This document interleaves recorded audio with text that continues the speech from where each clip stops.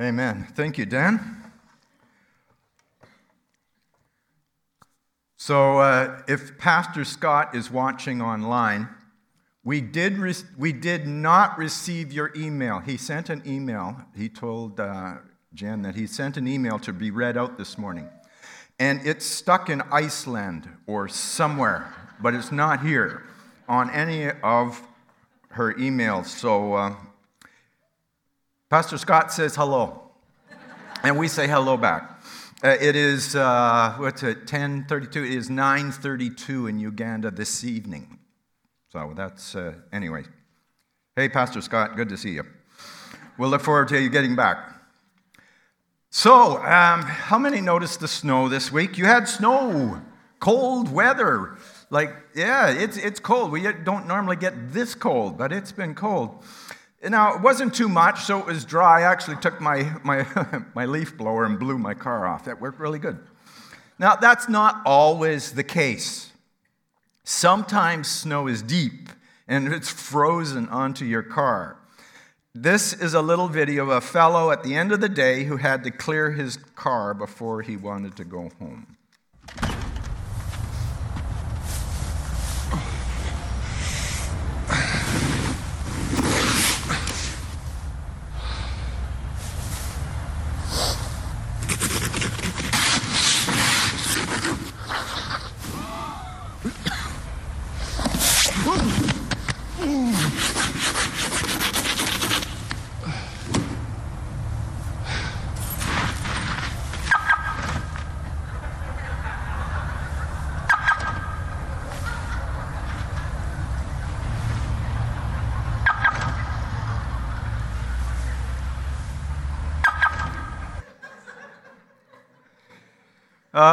Poor guy did all that work on the wrong car.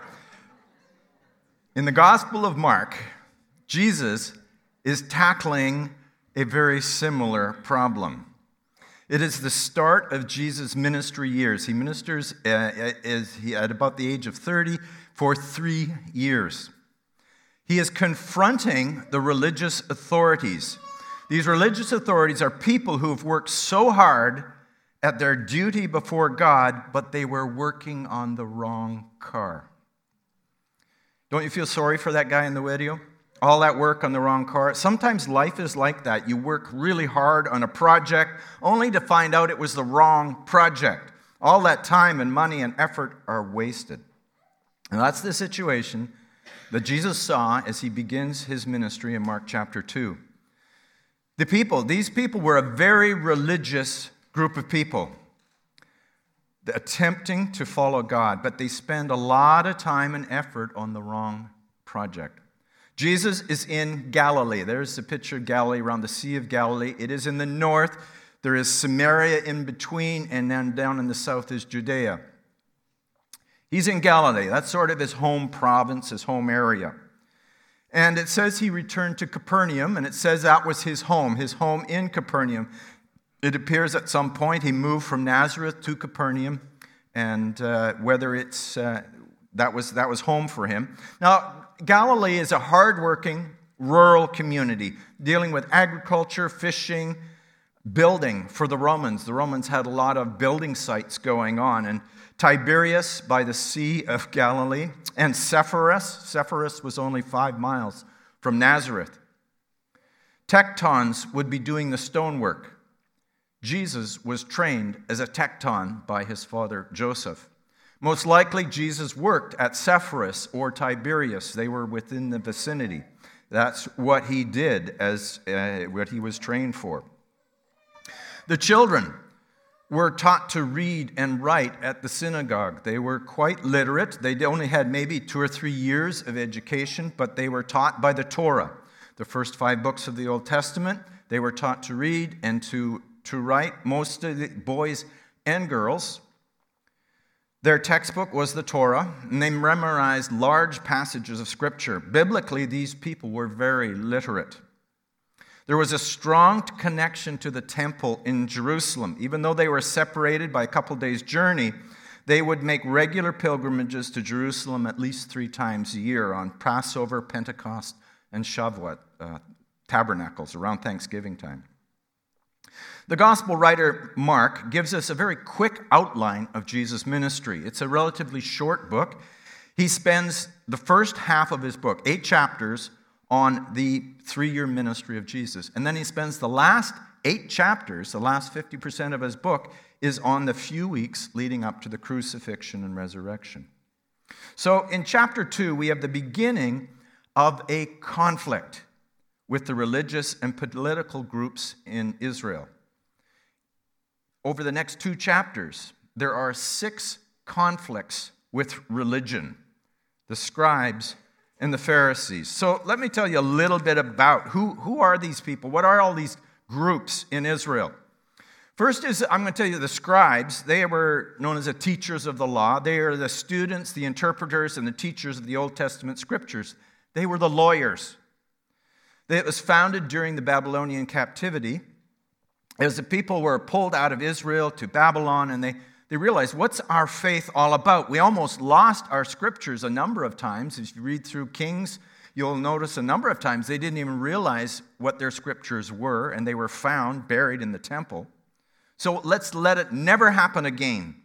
And so they made sure they knew what their Old Testament, what we call the Old Testament, what the Tanakh and the Torah was all about. And then the scribes began to look at them and what is our law? What is the 613 mitzvot? What are the rules? What are the laws that God has for us? And so these scribes had great power in Jewish society. They were often called upon to settle disputes because they were like the lawyers. They became bitter enemies of Jesus. Then there are 3 religious groups: the Essenes, the Pharisees, and the Sadducees. Now, the Essenes were about 200 years before Jesus is when they started. And they were kind of came out of some break-off priesthood. They were about piety, celibacy, the absence of personal property or money, a belief in the community, and they stayed in communities like the Qumran community. They had a strict observance of the Sabbath. They numbered about 4,000 and mostly breakaway priests. The Essenes ritually immersed in water every morning in their mikvah. It's where our baptism actually comes out of. John the Baptist was probably an Essene. Then there was the group called the Pharisees. The Pharisees started about 100 years before Jesus. They were the champions and guardians of Israel's written law, the Torah, and the prophetic writings. So the first 5 books, the law, and all of the other writings, the Psalms and the prophets. But they also had, and here's where Pharisees are very important to understand, they had the oral law, the Mishnah. And the idea in the Mishnah was really the traditions. So Moses, he gave us the law. But at the same time, he passed on, this is what they say, they passed on oral traditions. And so these Pharisees had gathered all these oral traditions. So yes, there is the law, 613 commandments, mitzvot, but there is the hedge that is oral tradition. And there are 2,000 more rules, regulations. And if you actually look at the Mishnah today, it is a collection of books about that big. I remember seeing the Mishnah on the library shelves, and it's a lot. And then there are the interpretations of the Mishnah, and that is another set of books. And these are the Pharisees. They know all this stuff. They number about 6,000 members. They became bitter and hateful enemies of Christ. Jesus denounced them for letting their traditions negate the power of God's word. And he warned his followers about their false righteousness. He called them hypocrites. Now, Nicodemus and Paul, the Apostle Paul, were Pharisees by birth and training. Then there's the Sadducees. And the Sadducees came into prominence about the same time as the Pharisees. They were Jewish aristocrats, mostly out of the priesthood. They held most of the seats in the Sanhedrin. The Sanhedrin was sort of the Supreme Court, had 71 members. Most of them were Sadducees, some were Pharisees. They were the insiders of the priestly class, the upper class. And they accepted only the written law, the Torah, the first 5 books. That's it. They rejected all these oral traditions popular with the Pharisees. But unlike the Pharisees, they rejected the idea of the resurrection and the afterlife. You are only here on this earth. And if you're a Sadducee, if you're living good, then God is blessing you. And if you follow the Torah, you will be blessed. And that's it. It's this life, that's it. There's nothing beyond. That is why they were sad, you see. But they sided with the Pharisees to get rid of Jesus. The general population would be influenced by these 3 groups in one way or another throughout the areas. Now, there were political parties as well. There's the Herodians. The Herodians were a political party who favored rule by the family of Herod. Though they were Jewish, they saw the rule of the Herods under Roman oversight as Israel's best chance for survival as a nation. They were therefore the law and order advocates of the day. They regarded Jesus as a revolutionary fanatic, and on 3 occasions they joined the efforts of the Pharisees to silence him. There were the publicans. Now, the publicans were public officials, Jewish people who were authorized by Rome to collect taxes from the Jewish people for the empire, and they were hated and despised by the Jews who considered them as terrible sinners. Jesus was severely criticized by the Pharisees for even eating with the publicans. Now, there was that well-known conversation that our young ones are learning about today of a publican named Zacchaeus. So even publicans became followers of Jesus. Lastly, there were the Zealots. Now, these were intensely nationalistic sect. They were anti-Roman to the core. You would compare them to an underground freedom fighter group today. Guerrilla warfare against Roman rule. They advocated that Israel should return to a theocratic form of government where God is in control and he just sets up a judge. They were in direct opposition to the tax-collecting publicans. Yet Jesus chose a zealot and a publican to be his disciples, Simon the Zealot and the publican Matthew Levi. So these are the groups. And we're talking specifically about the Pharisees and the scribes today. Now, in our story today, we're going to find that 4 of a kind beats a full house. I looked it up. In 5-card poker, you have a 1 in 700 chance to get a full house. That's 2 of one, 3 of the other. That's a full house. You have only a 1 in 4,000 chance of getting 4 of a kind. So 4 of a kind is more valuable hand than a full house. In our story in Mark 2, you're going to see how 4 of a kind beats a full house. First, 4 of a kind. Or first, full house. A few days later, when Jesus again entered Capernaum, the people heard that he'd come home. They gathered in such large numbers, there was no room left, not even outside the door, and he preached the word to him. It was a full house. Imagine the situation. Jesus is back at his Galilean headquarters. He's either in his own home or in the home of Peter and Andrew. Yet it was home to him. People heard, hey, Jesus is here. They stopped in. There are people on the floor, people in the doorway, people at the windows, passerbys. They just stopped in curiosity to find out what's going on. Now, I experienced a little bit of that a number of years ago when I was in España.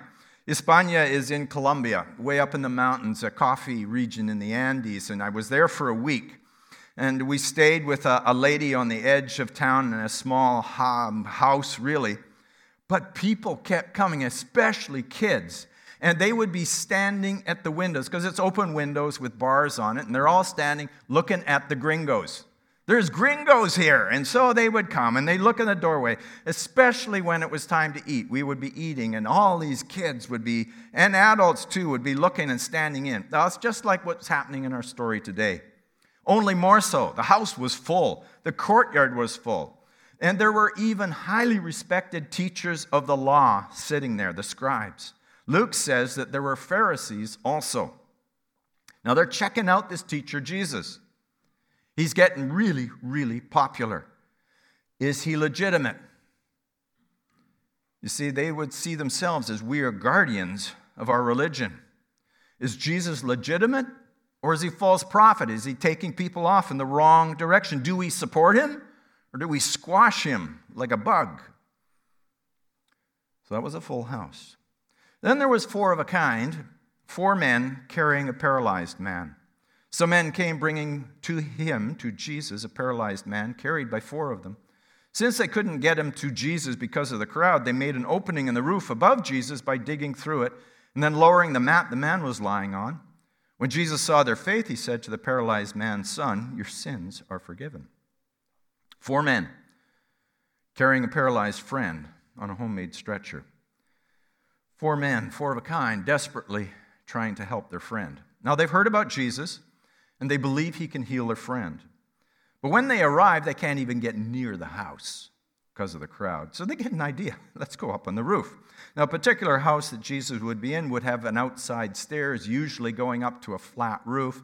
If that didn't, maybe the house next door did, and they would just go up and come across onto the roof. And it wouldn't be hard to dig a hole in the roof. The roofs were usually just brush with mud over it. Luke says that they removed some tiles. However, they made an opening in the roof, and then they lowered the man by his mat right down in front of Jesus. So 4 of a kind beat a full house. And Jesus recognized that these men had faith. But he said something unusual. He said, "Son, your sins are forgiven." Now, this man never asked for forgiveness of sin. He was looking for physical healing. So what was Jesus doing? Jesus responds to their faith. Now, it was more of a curious seeker type of faith than saving faith. Like, they didn't say to themselves, "Jesus is preaching the gospel, so let's take our paralyzed friend so he can get saved." They came to Jesus so he could heal their friend.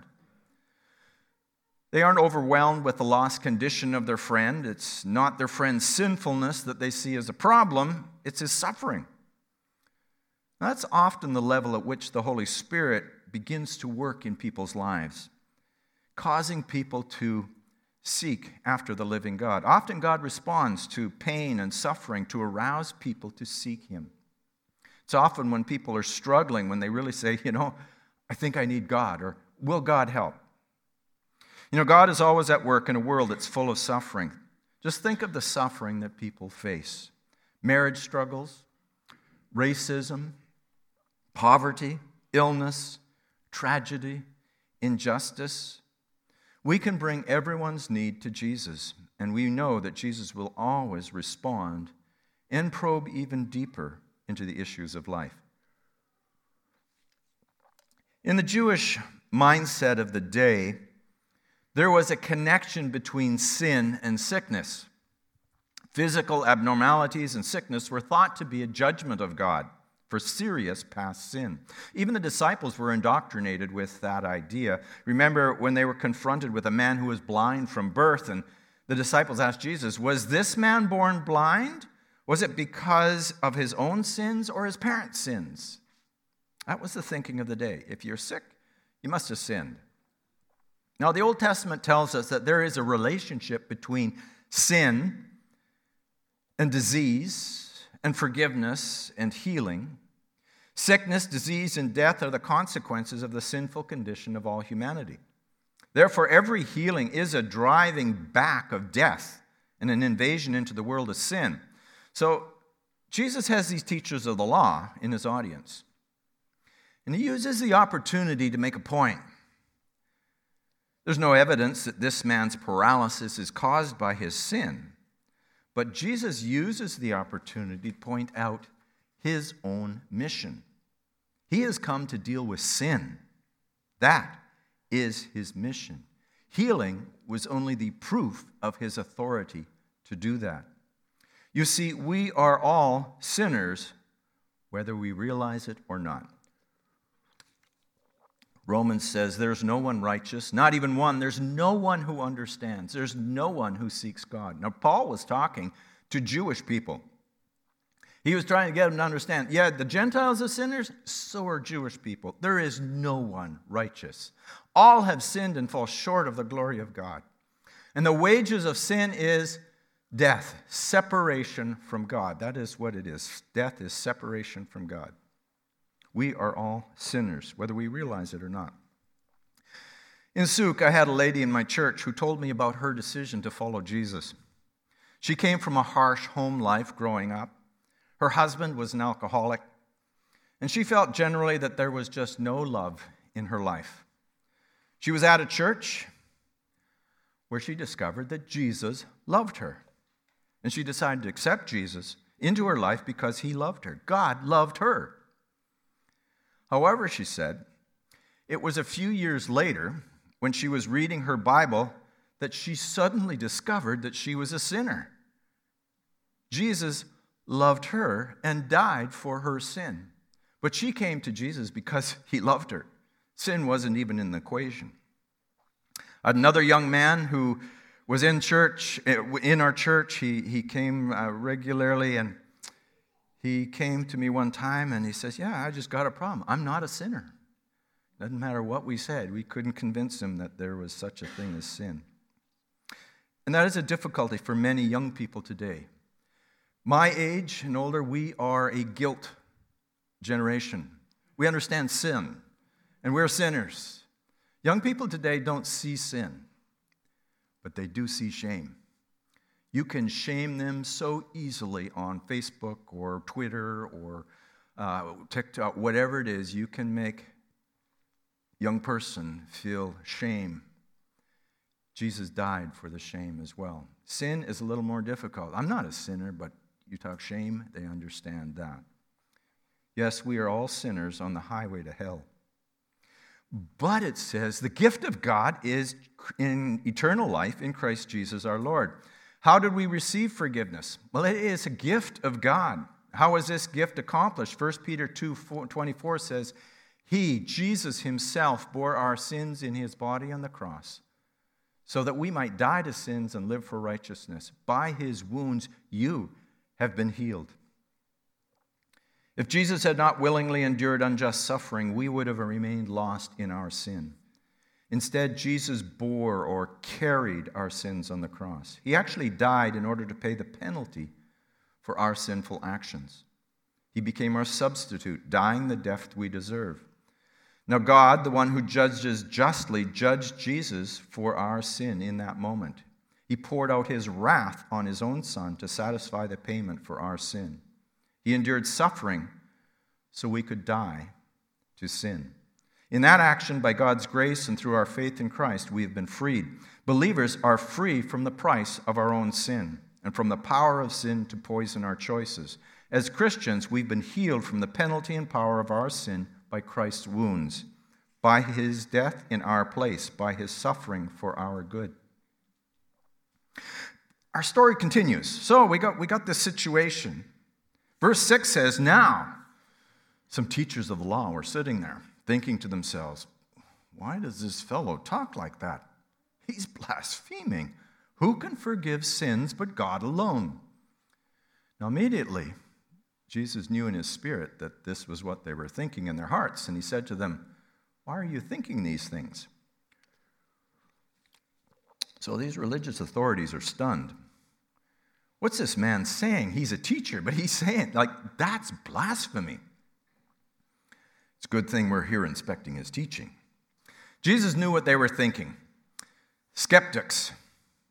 It's probably why he said what he said. He sees skepticism.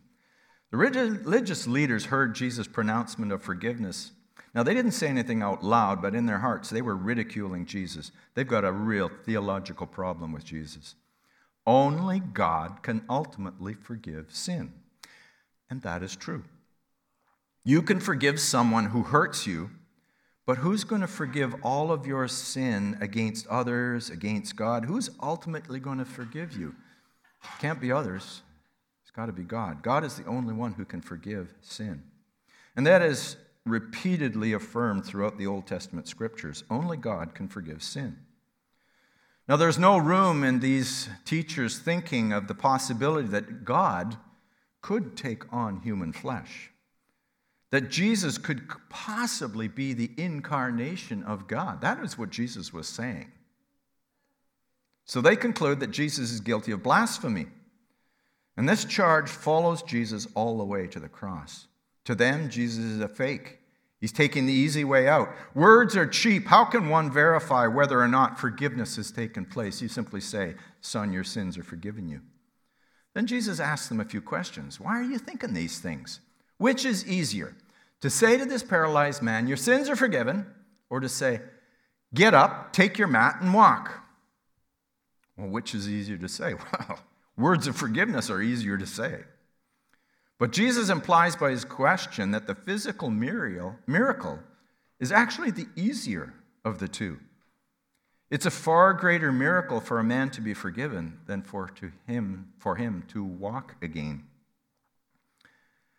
To offer forgiveness, God needed to come among us and share our humanity. To offer forgiveness, God had to take on himself the whole weight of our guilt and rebellion. To offer forgiveness, God had to suffer and be forsaken in our stead. To offer forgiveness, God had to die on the cross for our sins. That's how difficult, how costly it was for the Almighty God to forgive sins. Then Jesus makes a statement about his authority.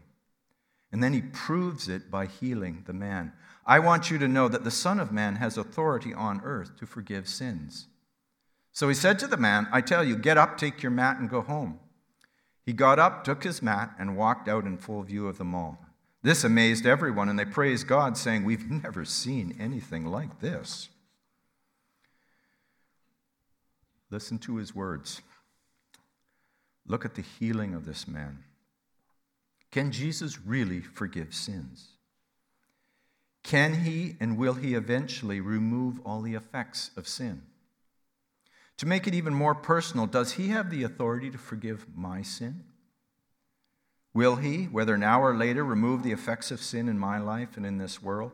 This amazed everyone, and they praised God, saying, "We've never seen anything like this." Now understand, God can't just say, "Hey, you sinned. It's okay. Don't worry about it." God can't do that. Sin is a direct violation of all that God is. God cannot allow sin in his presence. Therefore, sin must be dealt with. The wages of sin, the payment for sin, is death, separation from God forever. And Hebrews 9:22 says, "Without the shedding of blood, there's no forgiveness of sins." That's what the whole Old Testament is all about. Sacrifice, lambs and bulls, bringing your offerings, offering incense. It's all about sacrifice to cover our sins. But as the writer of Hebrews said, it had to be done every year, every day. You had to continually do it because once you killed that lamb, it was dead.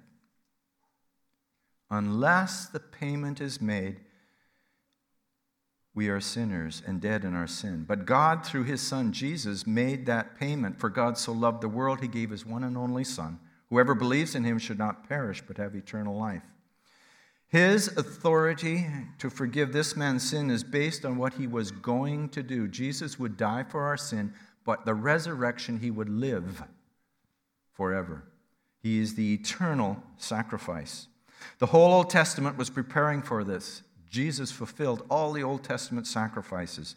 He did not have to offer himself again and again. Christ was sacrificed once to take away the sin of many, Hebrews chapter 9. So there is controversy in Galilee. Mark begins a series of stories of Jesus confronting the religion of trying to be good enough. Watch this video about religion and Jesus.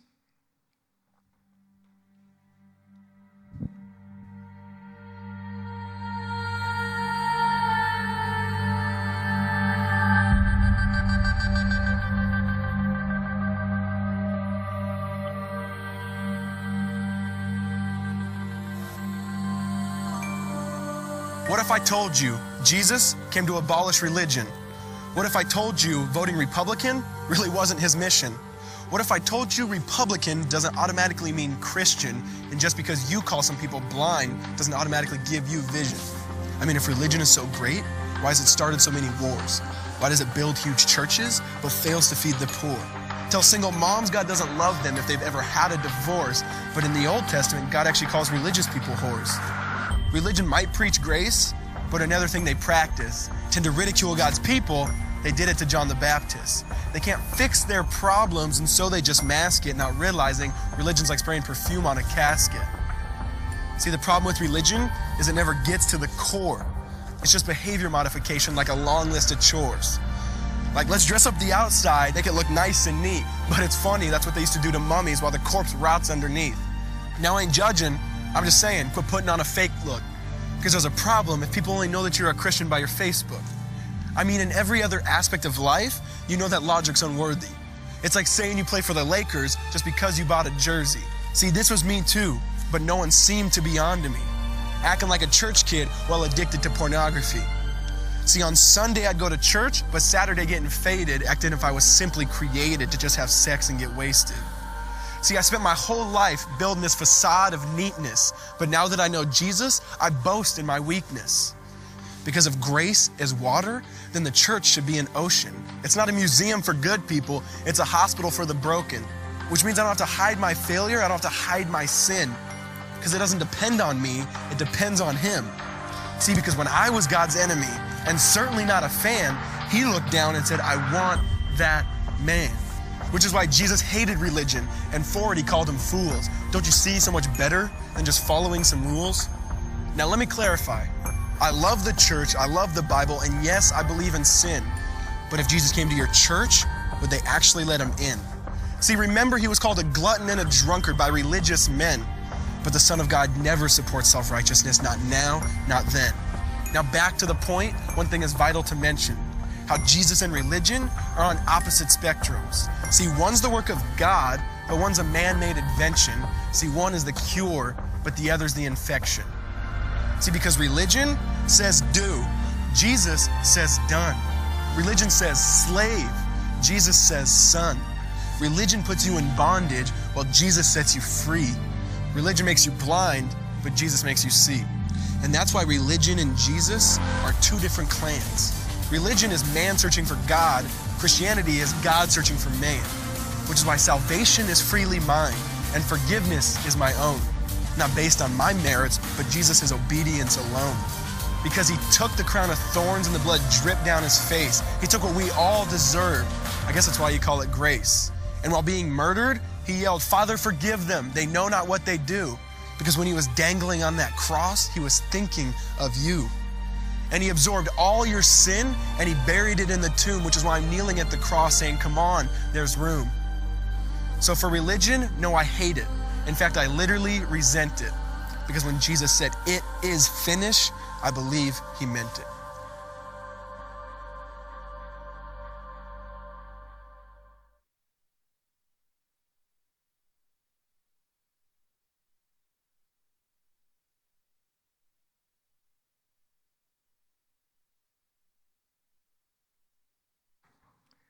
Forgiveness is God's grandest miracle. There's nothing in all the world we ought to seek more eagerly, both for ourselves and for others.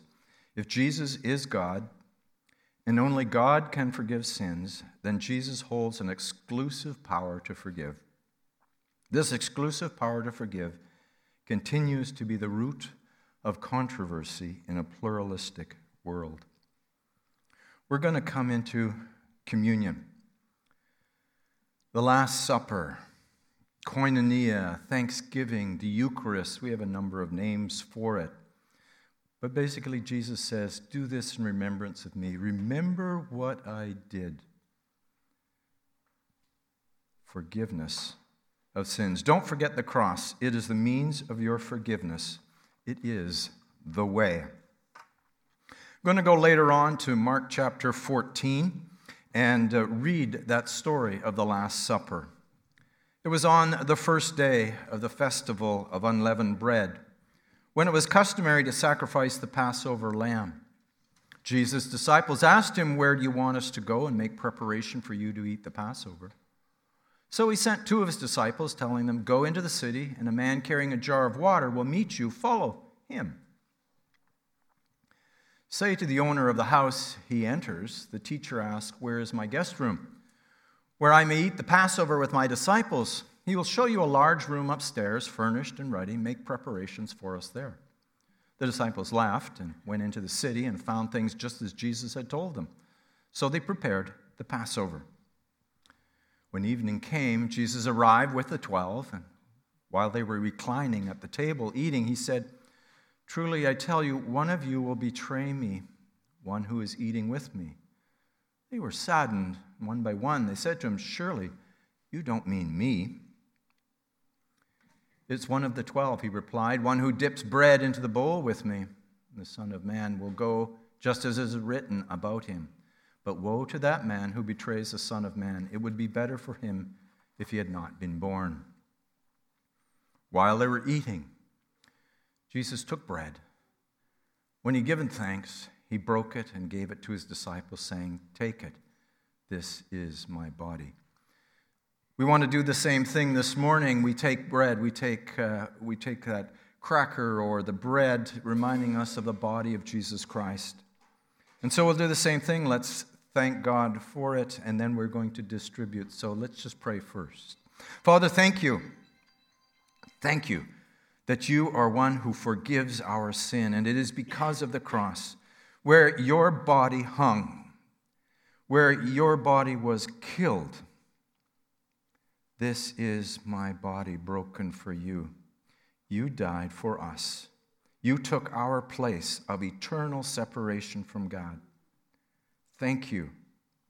And as we take this bread, help us to be ever mindful and thankful that you have forgiven us. We thank you in Jesus' name. Amen.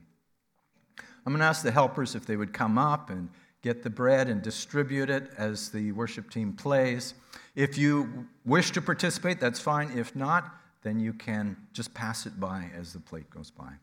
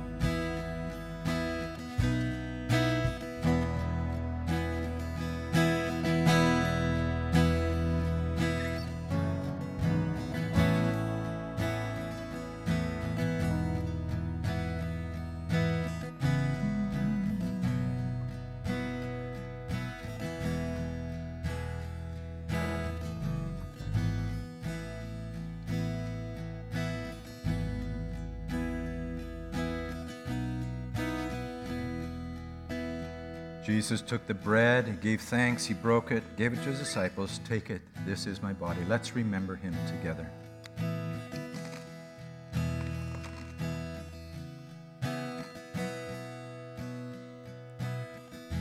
The next part of the Passover meal was the third cup. He says he took a cup.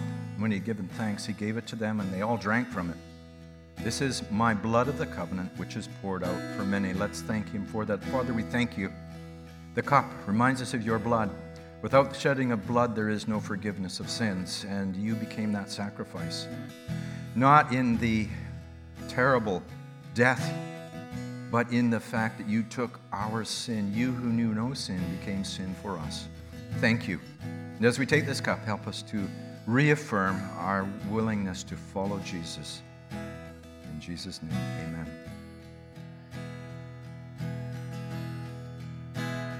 Behold the man upon the cross, my sin upon his shoulders.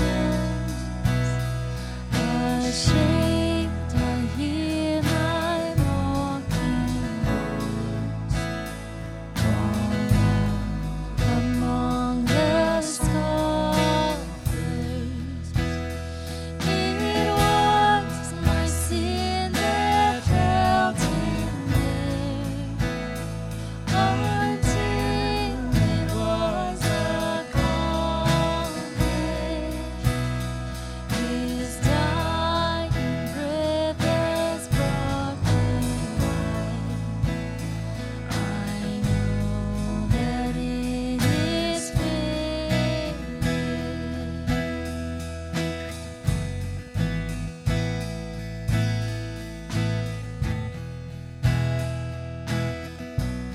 That again. Hold them in. Behold the man upon the cross, my sin upon his shoulders. Ashamed, I hear my mocking voice call out among the scoffers.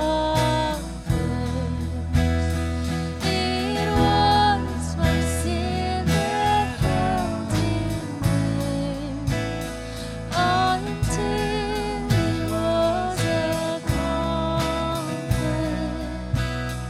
His dying breath has brought me life. I know that it is finished.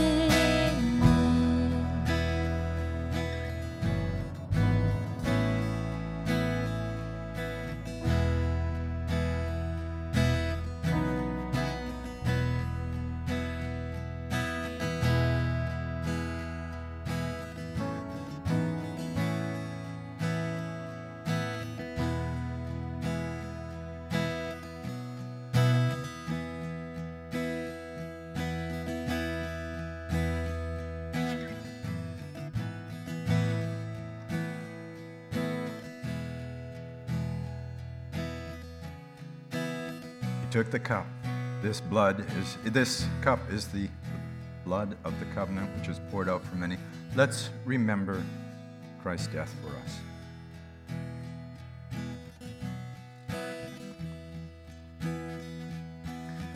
He said to them, "Truly I tell you, I will not drink again from the fruit of the vine until that day when I drink it new in the kingdom of God."